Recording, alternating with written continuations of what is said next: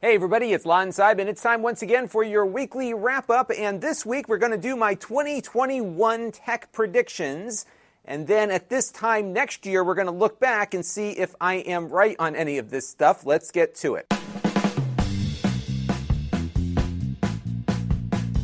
Now, my predictions today are going to span across 5 different areas of technology that touch our lives in some way, shape, or form. Some are fun, some are functional, and others are more serious. And of course, we'll begin with the most serious one, which is biotechnology. Now, of course, there's been a lot of investment in biotech over the last 20 years or so, but we're going to see an acceleration of that, especially as it relates to testing. I think there's been a lot of progress made on genetic sequencing and vaccines, obviously. These mRNA vaccines have been proven tremendously effective, even though they didn't have much time to develop the vaccine for this specific disease. But the fact that you can ramp up a vaccine so quickly gives me a lot of hope that I think we're on the right track to shortening the length of future pandemics and actually shortening the one that we're in the middle of. But my biggest frustration, both as a business owner and a person and somebody that's been serving on my local board of education for the last 15 or 16 years, is that we haven't had good testing throughout this entire endeavor. Some of it is related to all the political nonsense going on, but there's also just a degree of technological limitations that we've kind of hit in doing the kind of testing that we're doing at scale. The best test you can get is one of these PCR tests where they take a nasal swab and then sequence that sample to see if you have the virus in your system. It just takes time to process these tests, and we just can't get them done quickly enough. So I think we're going to see a lot of investment in that.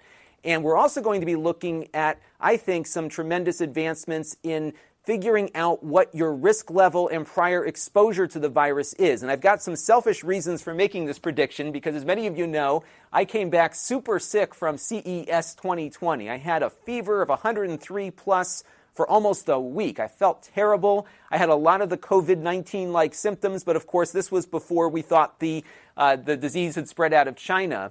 And there was a great article and a radio story on American Public Radio where they interviewed a bunch of us. I was interviewed for the story, but because I didn't have a positive antibody test, they really couldn't put me into it because we just didn't know if I actually had it. They did, though, find one guy that did test positive for antibodies, and this was about 4 or 5 months after the show had concluded. So he could have got it at CES or he could have come into contact with it afterward. Who knows? But I do know that a lot of us came back really sick from that show, some more mild like I was and others more severe. And I came into contact with a lot of people who came home sick just like I did throughout the course of that week. Now, one area of research that's been really fascinating to me has been the work around T cells and testing for T cell reactivity to this particular virus. Now, of course, T cells have been very well known among immunologists for a long time and fairly well understood. But there hasn't been a way to really effectively test for T-cell reactivity at scale. So you can do T-cell testing and see whether or not people's T-cells react to a virus like COVID-19, but you really can't do it at scale at the moment because it does require a lot of intensive lab work to get the result. But there's been some activity in this area that might lead to some innovations happening in the course of the next few months, which we'll get to in a second. Now, one other interesting thing related to this topic is that a study that was done and published here in Nature Reviews found that there's a level of reactivity out in the population from people who were never exposed to this particular virus. In the course of testing whether or not their T-cell test was effective in this study, they had a control sample of blood that was obtained in the United States between 2015 and 2018, before the virus, of course, was in the population. And they found of that control sample, 50% of the old blood had T cells that were reacting to the COVID-19 virus. Isn't that crazy? And that might explain, and there's been some speculation to this among researchers, that reactivity might explain why the range of symptoms is so varied out in the population, why some people have no illness, some people have a little illness like I had, and others have a much more severe reaction. And think about this. If you had a way that you could test for this reactivity, you would know who was exposed prior, and you may also know what your risk level might be, so you can determine whether or not it's safe for you to go back to work or travel. And it might allow for people to make better decisions about what they can do to contribute to the economy, for example. I've been essentially locked up here for the last 8 or 9 months, and perhaps I didn't need to be. Perhaps I already have a reaction that just can't be tested at the moment because these tests can't be done at scale. And I think this is an area we're going to see some tremendous innovation. By the way, if you're interested in this topic, Sanjay Gupta wrote up a really good summary of this study on CNN's website, and I definitely suggest you check it out. I thought it was really useful to get his summary of why this is so significant. Now, there is something on the horizon here that might allow this test to happen at a greater scale. There's a company called Adaptive Biotechnologies, and they say, a test that can be done at a larger scale, perhaps not as wide scale as an antibody test could be done, but certainly much higher scalability than prior attempts at T-cell testing, and they took a new approach to it. They were working on this test with Microsoft for some other diseases, and of course they found that it would work with COVID-19 as well. So check out this article in GeekWire. I did reach out to the company. I'm trying to get tested, so once their test is approved by the FDA, I will get one. I don't care what it costs. I'm just curious, and we'll see what happens with it, but stay tuned for that. And they're not the only ones working on this. There's another company called Indoor Biotechnologies that I've also been in touch with, and they have a similar test that they're working on as well. And I think this look at T-cell reactivity, in addition to active infection testing with the PCRs and the prior infection testing with the antibodies, is going to really, I think, help give policymakers the information they need to make good recommendations. Because right now, and I'll be honest, we're reacting to things after the fact and assuming that everybody has the same level of risk. And I think if you can narrow down where those areas of risk are, find the people that were already infected to a much more accurate degree than you can now with antibody testing, I think future pandemics may not be as crippling economically. And these tests are going to be really important for that. And I think we're going to see a lot of development there as the year progresses. All right, let's move on to some transportation predictions. And 2021, without question, is going to be the year that you can buy a full self-driving car. You can buy the car right now, actually, from Tesla, but of course you have to get the software downloaded to enable that feature first. And that software right now is in beta, and I've been following this guy, Dirty Tesla, as he's been experimenting with this beta test as it's been progressing. He's now on, I think, beta 7 or 8.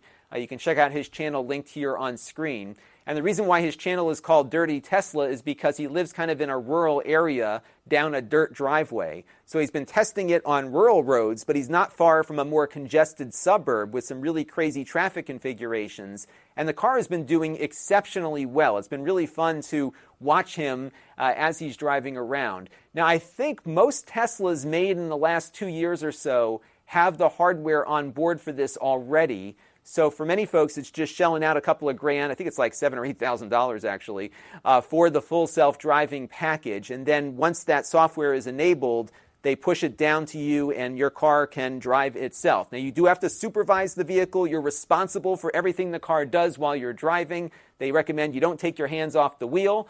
But I've been really impressed with what Tesla has put together here, especially given that their system isn't using LiDAR like some of the other self-driving systems we've looked at. It is pretty much just using its cameras and its sonar sensors on the side and rear of the car, and of course the forward-facing radar. And that's what it's using to drive around. And it's been really amazing watching the progression of this. And again, this year is the year that I think most Tesla owners will get this delivered to their vehicles. So let's move on now to your PC. And this prediction is not what you're getting, but what you're not going to get, at least on the Windows side.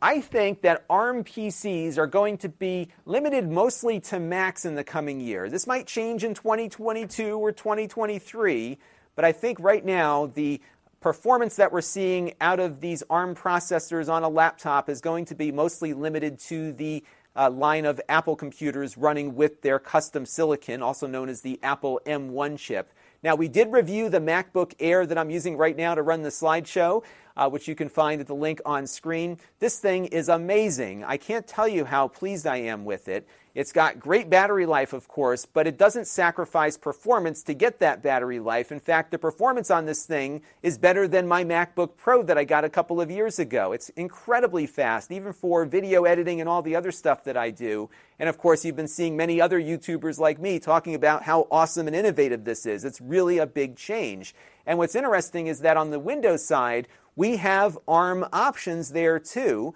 like the Surface X here. They deliver the battery life, but they don't deliver the performance just yet.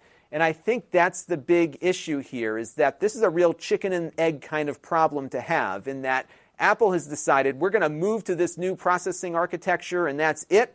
But in the Windows world, you've got Microsoft, who writes the operating system, and then a bunch of hardware manufacturers that make the hardware, and then, of course, Qualcomm, who's making the processor. There's not one single driver of this innovation there. So that's why I think we're not going to see much change on the Windows side. And I don't think we're going to see any change on the Windows side for ARM until the Windows ARM machines get up to the level that Apple has produced with its computers. And you can see this article in Extreme Tech comparing the Apple M1 to the latest chip that's running on the ARM-based Windows machines. I believe it's the Qualcomm 8CX. And the M1 here, according to Extreme Tech and their testing, is totally crushing it. I do actually have one of those 8CX computers in from Lenovo. I haven't reviewed it yet because I was waiting for the 64-bit stuff to come out for it. So we might look at it a little bit later in the year. But I just don't see this happening on the Windows side in 2021. There's no processor that is really driving anything right now on the performance side to make these computers competitive to what Apple is doing. And the only reason why I don't think Windows is going to move quicker to it is that Apple has historically had a very small percentage of market share in the PC industry. I don't see that changing all that much. I see this probably getting some customers back that they may have been losing over the last couple of years as Windows computers got better. But I don't think they're going to move the whole industry over to ARM in the next year, just given how little share of the market that Apple currently has. That can change, but right now I think it's going to be business as usual on the PC side, and we're going to see some super fast Macs on the horizon as the year progresses. This episode is brought to you by Shopify. Forget the frustration of picking commerce platforms when you switch your business to Shopify, the global commerce platform that supercharges your selling wherever you sell. With Shopify, you'll harness the same intuitive features, trusted apps, and powerful analytics used by the world's leading brands. Sign up today for your $1 per month trial period at shopify.com/tech, all lowercase. That's shopify.com/tech. But if you've been struggling with your poor internet connection, I do believe 2021 will be the year that satellite broadband becomes a viable option for people out in more rural areas that are not getting fiber optic or cable service. And of course, this is going to be brought to you by your two favorite billionaires, Elon Musk and Jeff Bezos. Now, Musk, of course, has a huge head start with Starlink. We interviewed somebody with their Starlink connection a few weeks ago here on the channel. And check out just how much better Starlink is versus what is currently available to folks out in rural portions of this country and many others. HughesNet is kind of the go-to satellite provider. They've got a geosynchronous satellite up in orbit. Look at this, ping rates of 770 milliseconds, and you're looking at maybe 2.5 megabits per second up and down. On the Starlink side, this guy, same spot, is getting 40 millisecond ping times, 160 megabits per second downstream, and 14 megabits per second upstream. A very usable connection. And everyone I've been talking to that is getting Starlink is just loving the fact that they now have a broadband option. And SpaceX has been launching these satellites almost every 2 weeks. So I think as the year progresses, that constellation is going to get larger and larger, and more people will be able to get the service. It is a little more expensive than your traditional terrestrial broadband, but I think for a lot of folks, they don't mind paying a little bit more to get the kind of performance that we're seeing here. And if you're interested in this topic, definitely check out the Starlink subreddit, where there's a lot of Starlink folks talking about their experiences with it. And I found it to be a really great resource. And unlike traditional wireline broadband, you might actually have a choice of satellite provider. Amazon says they're making some breakthroughs with their Project Kuiper, which is a similar low Earth orbit system. And they claim their prototype is delivering 400 megabits per second downstream already. And of course, this is still in early development here. It's not operational like Starlink is in some portions of the northern U.S., but it is definitely becoming a hotter space to be in, and it's really exciting to see broadband make its way out to a majority of the country, which is where I think we're going to end up by the end of 2021 with Starlink, and perhaps Project Kuiper will not be far behind, which is really good for consumers, especially those who've been really struggling to get a decent internet connection. Now, I have been a big fan of virtual reality ever since the modern VR systems came out in 2016 or so. I think it's like stepping into the holodeck. I love the inventive development that we're seeing on it, a lot of experimentation and different types of gameplay. It's a great workout depending on the game that you're playing. I just think it's just awesome. But unfortunately, consumers haven't adopted the same level of enthusiasm that I have here. But we're seeing some things change this year, and the big one is that I think the Oculus Quest 2 has been a real hit by VR standards. And it's been a hit this year for a couple of reasons. One is that this is a nice refinement of what the Oculus Quest 1 was last year, but also the Quest 2 is available, and it's been available during the holiday shopping season. And that's a big deal because you had people out there looking for the Xbox Series X and the PlayStation 5. They couldn't find one anywhere, but there's been plenty of Oculus Quest 2s out there, which are a really neat alternative, I think, if you can't get that PlayStation under the tree. They dropped the price of the Oculus by about $100. I think the entry-level model now is like $299. And it's improved in a couple of different areas. It feels a little bit lighter. It's not as uncomfortable to wear as the original one was. It's got a higher frame rate, a higher resolution, a faster processor, and it's got the same 2-hour-ish battery life that the original had. And it is so much fun. And because the Quest 1 has been out for 2 years, there's a really big software library waiting for people when they first put this thing on their head. And the reason why there's so much software on the Quest platform is that it's proven itself to be not quite lucrative, but perhaps sustainable for some of the smaller development houses that have been making VR software. Back in September, about a month before the Oculus Quest 2 was released, Mark Zuckerberg announced that 35 Oculus Quest developers had passed $1 million in revenue. And that is not, again, huge for the gaming industry, but big for VR. And this might drive more development to the Quest over other platforms. But there might be some opportunities here if there is money to be made for Sony perhaps to move the PlayStation VR headset over to the new PS5 console, which is much more powerful. They've got a great range of software already on the PS4 that they can enhance for the PS5. And perhaps many PS4 owners never got the headset in the first place. So there's going to be a pretty good library waiting for folks on the PlayStation side should Sony decide to move VR over to that. Microsoft's been developing the Windows VR technology a little bit more. HP has a new headset coming out that uses Windows mixed reality, and you might see something go on to the Xbox, which is an equally powerful new console. So I think there's going to be more going on with VR here as the year progresses. I think Oculus is going to dominate the discussion initially, but this might lead Sony and Microsoft to jump into it as well, given that they've got hardware in place that can handle all this stuff and perhaps do it a little bit better than the little Qualcomm processor on the Oculus headset. But really, the Quest 2 is great. I've been using it as a PC headset as well.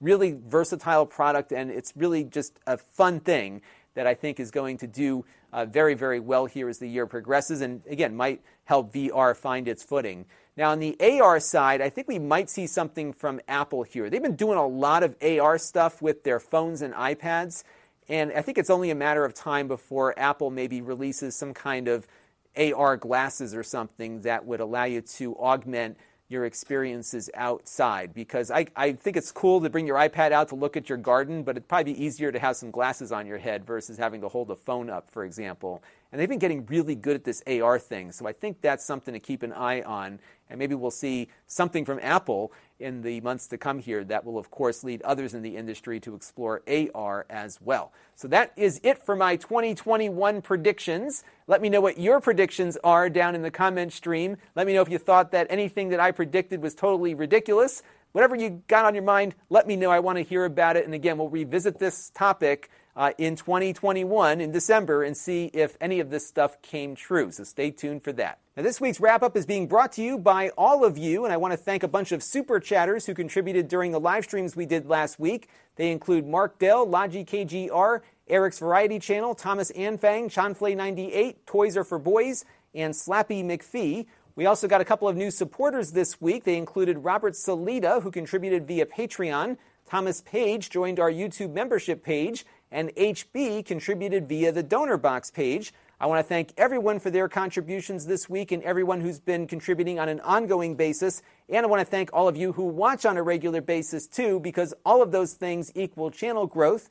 And down below in the video description, we have a playlist to everything we shot over the past week. Now, if you want to support the channel, you can go to lon.tv/support and make a monthly or a one-time contribution. We're on Floatplane, we're on Patreon, we've got our donor box page, and of course, we support the YouTube membership program. You can find my other channels here on screen, including an audio version of this show that has been revitalized for my podcast, which is available on all major podcatchers. And I would love for you to visit my Amazon page at lon.tv/Amazon shop and follow me there, because I do a lot of live stuff on Amazon as well. You can engage with us here on our email list and our Facebook group. And then, of course, we've got the store where I sell previously reviewed items at a price lower than new. These are the items that I bought to review here on the channel. So if you're looking for something, check out the store. And we have an email alert that goes out whenever we add something to the mix. So be sure to check that out so you don't miss anything that gets added to the store. That's going to do it for this one. Thanks for watching. Let me know what you thought down in the comments below. Have a great and safe new year, and hopefully 2021 will be much better than what we just experienced in 2020. That's going to do it for now. Until next time, this is Lon Seidman. Thanks for watching. This channel is brought to you by the Lon.TV supporters, including gold level supporters Brian Parker, Jim Peter, Tom Albrecht, Frank Lewandowski, Mark Bollinger, and Chris Allegretta. If you want to help the channel, you can by contributing as little as $1 a month.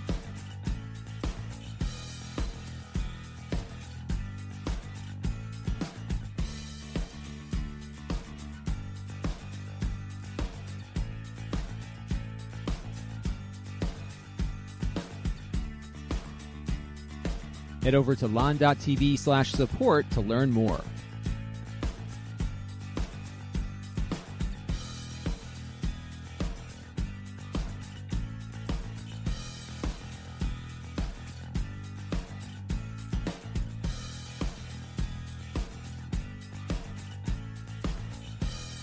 And don't forget to subscribe. Visit lon.tv/s.